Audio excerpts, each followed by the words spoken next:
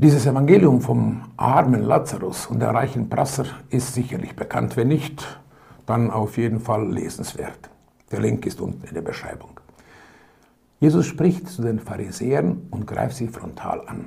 Aber nicht ihr Reichtum ist der Grund für die Kritik Jesu, sondern ihr Egoismus und die fehlende Empathie. Der Reiche, von dem nicht einmal der Name genannt wird, feiert verschwenderisch. Der Lazarus verhungert.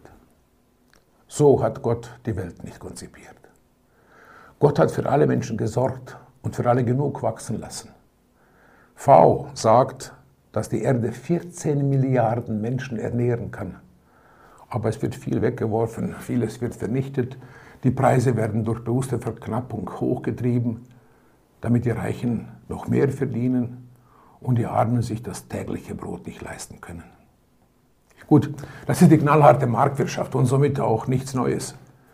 Pervers wird es aber, wenn dann Gott als der Schuldige für den Hunger und die Armut in der Welt ausgemacht wird. Und das geschieht immer wieder. Dieses Lehrstück Jesu für die reichen Pharisäer ist eigentlich zeitlos. Nicht nur für die, sondern auch für uns. Damals und heute gibt es Menschen, die so um sich selbst kreisen, dass sie die anderen gar nicht sehen, geschweige denn ihre Not. Vielleicht kann man da doch noch etwas ändern.